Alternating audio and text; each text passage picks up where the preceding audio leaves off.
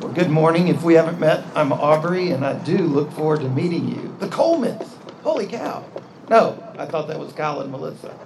Caught me off guard there. Sorry about it. Erase that from the record. Janelle accuses me of when we're driving, I suddenly see something and I get startled and I gesticulate. I think that was that.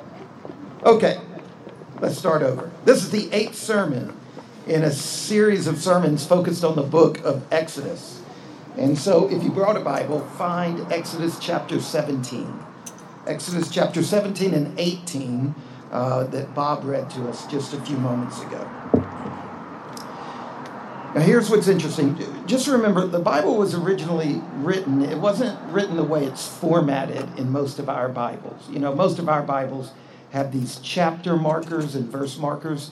That was added centuries after the fact.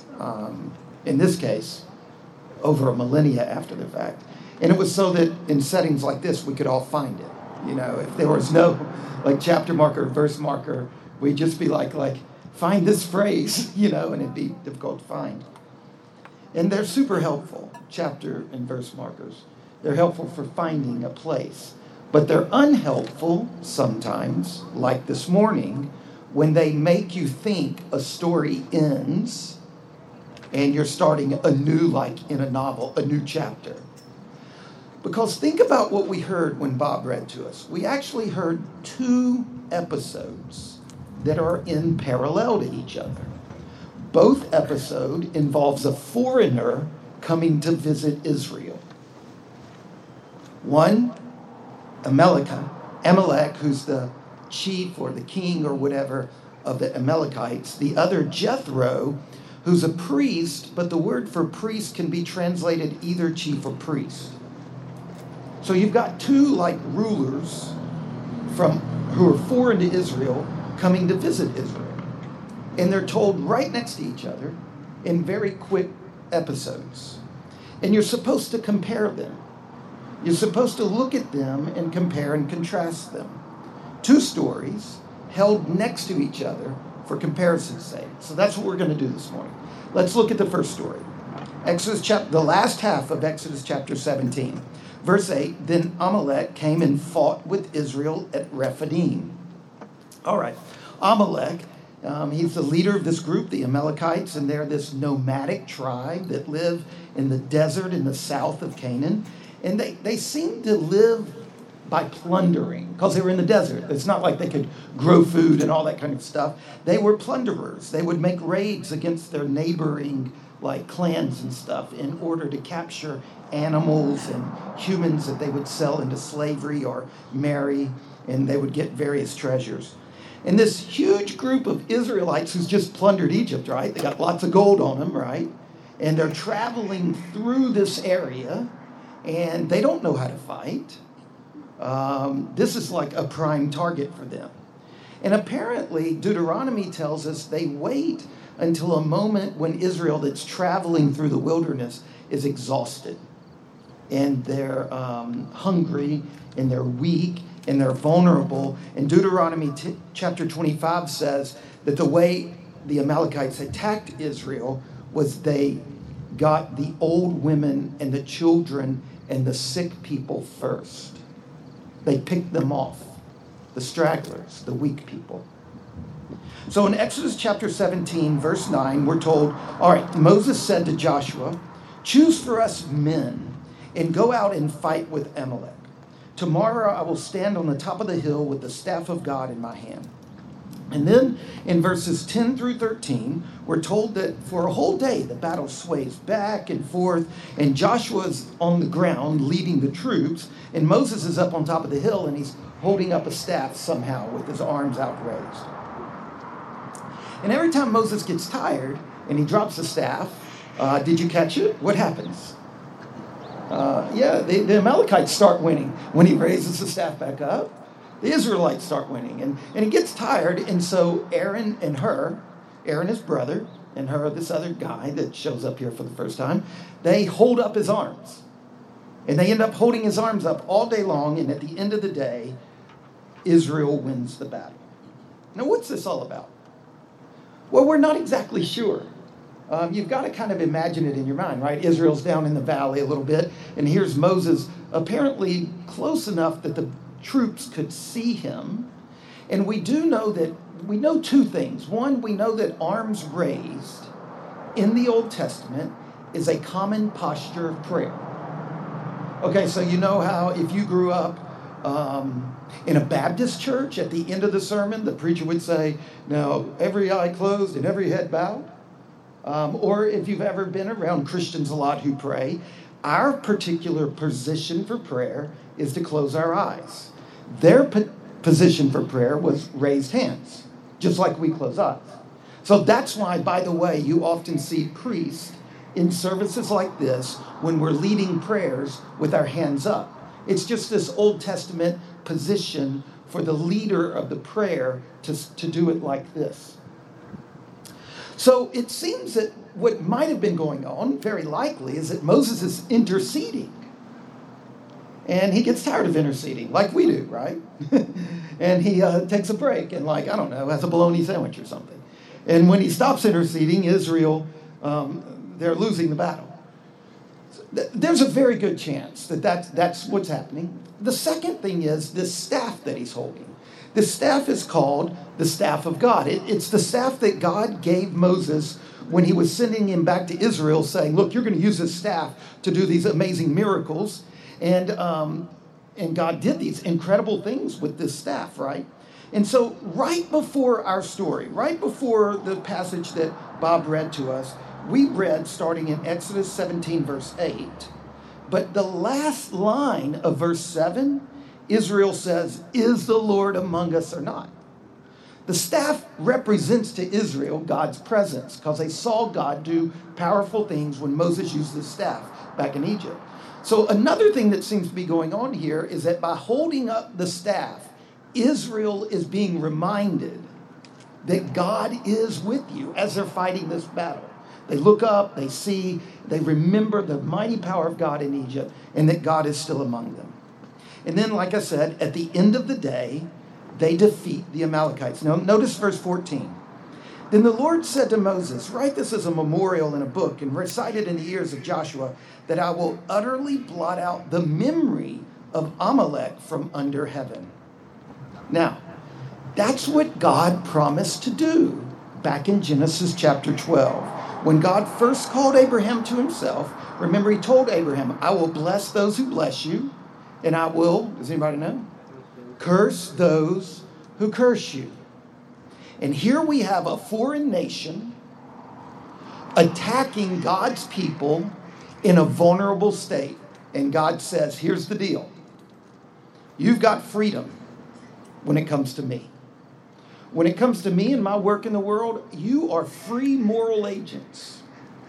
And if you participate with me in the redemption of the world, in my work to heal creation and to make all things new, if you're a friend of this work I'm trying to do to deliver the world from evil and sin and death, then I'm going to bless you. But if you turn against me and my work in this world, then it's not going to go well for you. And Amalek and the Amalekites are an example of that. All right. The next story, the first half of chapter 18, is another foreigner, this time a Midianite. It's Jethro. And Jethro comes to visit the Israelites. Now, Jethro happens to be Moses' father-in-law. And he brings with him Moses' wife and children, because at some point, as Moses was traveling to Egypt to do all the work that God was calling him to do there, they had to go back home for some reason. We don't know why. So Jethro arrives, and he's got Moses' long separated family, and they hug each other, and they kiss each other. And notice in verse 8, after they greet each other, they go into Moses' tent, and it says, then Moses told his father-in-law all that the Lord had done to Pharaoh and to the Egyptians for Israel's sake, all the hardship that had come upon them in the way, and how the Lord had delivered them. Now let me just give the answer. This is evangelism. Basically, Moses said, let me tell you what God just did. And he uses one of the most frequently used words in all the Bible for salvation, deliverance. And it's used 5 times in these couple of verses. Let me tell you how God delivered us. And he told it to him with passion and with joy and with detail. Now notice how Jethro responds. Verse 9. First, we're told in verse 9, Jethro responds with joy. And Jethro rejoiced for all the good that the Lord had done to Israel and that he had delivered them out of the hand of the Egyptians. He responds with joy to this amazing story of this power of God and what God had done. The second thing he does is verse 10. He breaks into praise to God for deliverance. So the first thing is he's kind of like, man, that's awesome. And the second thing is he turns to God and praises God. He blesses God. And then in verse 11, he says, now I know that Yahweh, this particular God, is greater than all the other gods. And then in verse 12, the fourth thing Jethro does is he worships God. And Jethro, Moses' father-in-law, brought a burnt offering and sacrifices to God. And Aaron came with all the elders of Israel to eat bread with Moses' father-in-law before God. Look, that's a worship service. Praise, blessing God, eating. That's the way worship has always occurred. Now let's pull back a moment and think about what's happening. Moses has simply shared good news about what God has done in redeeming Israel. Jethro hears the story, believes, rejoices, and worships. This is evangelism. This is sharing the good news. It's what we heard in 1 Peter chapter 2, verse 9 that Beth read to us. Listen to this verse again. You are a chosen people, a royal priesthood, a holy nation, God's special possession. Now, if you didn't know where that came from in the Bible, that sounds exactly like what's just happened to Israel. Chosen, royal priesthood, special possession. And then listen what comes next. So that, why have you been chosen? Why do you get these amazing gifts? So that you may declare the praises of him who called you out of darkness into his wonderful light. Remember, I've been saying all through this series on Exodus, Exodus is the story of God delivering Israel from bondage to himself for the sake of the world. God delivers us to himself for the sake of the world. And the New Testament says we're just like Israel. That, in fact, what Israel went through was a foreshadowing so that we can understand what the cross is about and what God does with us. In other words, our job is to do just like Moses. Just tell the news that's so good. Tell the story to your father-in-law, to your neighbor, to your friends.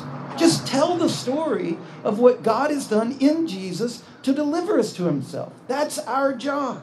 Our job is to use words to tell people the news that's good, the gospel.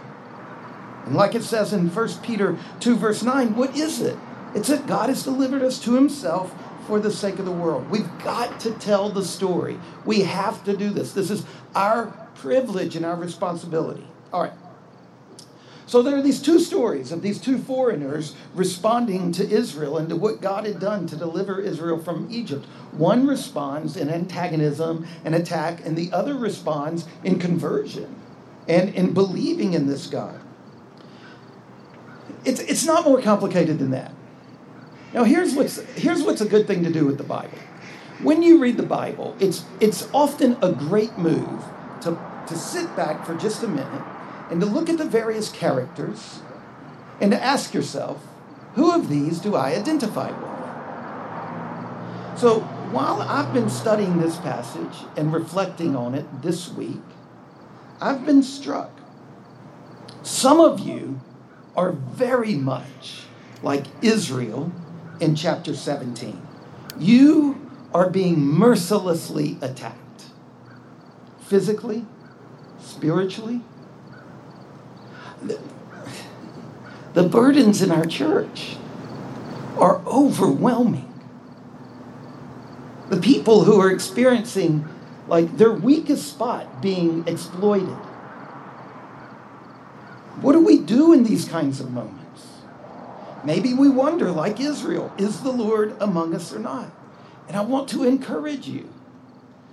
Think about what happened in that battle. Think about how Moses is interceding and Joshua is leading the battle. When we're going through these very difficult experiences in life, where we are experiencing some form of attack, whether it's spiritual or emotional or something, it's often really important that we respond in two ways. One, with prayer, and two, with practical action. When I read this story, I think about Bishop Ondudu, who is called to such costly and courageous leadership of God's people in the Nuba Mountains. I hope that you all know Bishop Ondudu, his wife, Mama Jalila. Bishop Ondudu is a refugee from Sudan who they live here in Harrisonburg because the governor of the Nuba Mountains was trying to kill Ondudu. And they were leading a genocide to wipe out the Christians. When I look at Moses here on the mountain holding his hands up or on the hill, I think about Ondudu. And I think, shouldn't we as a church be like Aaron and Hur? Shouldn't we hold him up in this very difficult work he's having to do? Our church has worked over the last 18 months or so to form a 501c3 called Pax Dei for Nuba, the peace of God for Nuba. It harnesses the energies and the prayers and the love and the resources, not only of Incarnation, but many, many other churches and individuals and institutions to support the restoration of a thriving society in the Nuba Mountains. The Nuba Mountains, they've been in civil war for 30 years. 30 years.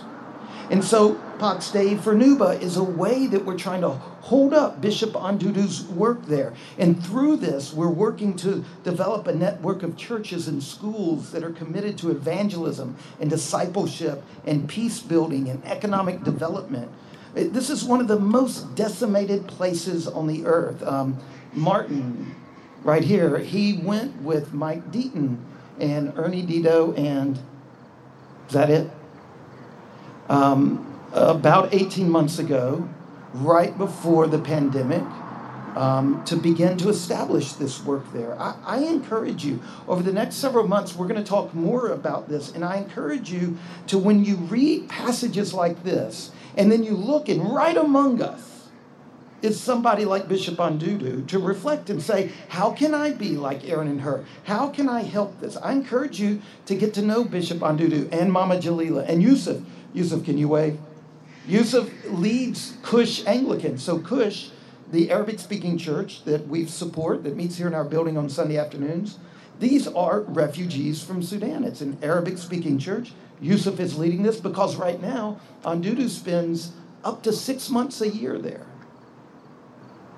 And so then when I read this passage, I think again about Mama Jalila and their children and this enforced separation that occurs. And who of us is gonna be like Jethro to help love and care and support a mother and her children who, because of God's deep work in a very vulnerable place in the world, a family is living apart for such long stretches of time. Let me shift gears here, though. You see, it's always fun to read the Bible and reflect on the people in the stories that you like and to find how you can connect up with them, right? But there's some bad people in this story. The Amalekites. And we need to be honest. We need to look at the Amalekites and see, is there anything in them that shows us something in our own lives that we need to be serious about? Now, with all humility, let me share with you, I think, a couple of unsuspecting ways that Christians like us are Amalekites today. one political, and one economic. And look, if the Bible can't challenge you in those two places, then what are you doing with it, all right? So just give me your ear for a second. There is a tragic irony that some conservative Christians have fallen into. In their uncritical and unquestioning support for Israel's policies and actions in relation to the Palestinian territories that are filled with Christians, and the Christians in the Palestinian territory today refer to Christians in the West as Amalekites. Because when we unquestioningly support the expulsion and destruction of our brothers and sisters, that is exactly what the Amalekites were doing. They were assaulting God's people. We need to consider our Arab sisters and brothers in Christ in that land. That's one way that we accidentally, not by trying to be mean, not by trying, but just by trying to do good, but we accidentally don't realize how we're actually sniping and assaulting and killing and displacing God's own people. And that's the definition of an Amalekite. Okay, an economic way. Those of us who live in the wealthy countries of the West and the North and call ourselves Christians, too often we are consciously or otherwise complicit in international patterns of unjust trade and exploitative practices that have devastating effects on the economies and lives where the majority of the Christians in the world live. Our cheap consumption of goods comes at a high price, but we're not paying the high price. The high price is being paid in the sweatshops and the clothing factories and the electronic component factories and the other places where virtual slave labor is going on in the global South. We want cheap prices. Somebody has to pay the full cost, and many of them are Christians. They are our Christian brothers and sisters in sweatshops and virtual slave labor. And so it's not because we're trying to be mean, it's because our global economy hides this. And we just don't recognize that it's happening. And so we're accidentally implicit in acting like the Amalekites and in messing with God's people. We're destroying lives. We're picking off the feeble and the weak, the women and the children whose lives are blighted and lost in the machinery of globalized markets. Now, what do we do with all this? Because it can feel quite heavy. That's the challenge of this political and economic edge. And that's the problem with when we only look at the Bible in kind of close personal terms. And I say, well, I'm not killing I'm not like shooting my neighbor. And when we recognize that the Bible is trying to open up our lives to the whole world, it can quickly get overwhelming. And there's no perfectly safe place to stand, right? There's no place where you can be, where you're entirely free from any kind of like involvement in the world. So what do? We cry out to the Lord Jesus and we ask him for mercy because he offers mercy. He does. He offers mercy to us. And I love this passage in Psalm 103. He remembers that we're made from the dust. He gets it. He gets that we have limited perspectives and we have limited time to figure things out. And we have limited options in all of these things that we can do. The story of Exodus is that God delivers us from the gods of this world to himself for the sake of the world. So find a place where you can be a participant in that. Find a way that you need to be delivered. And let God do that with you.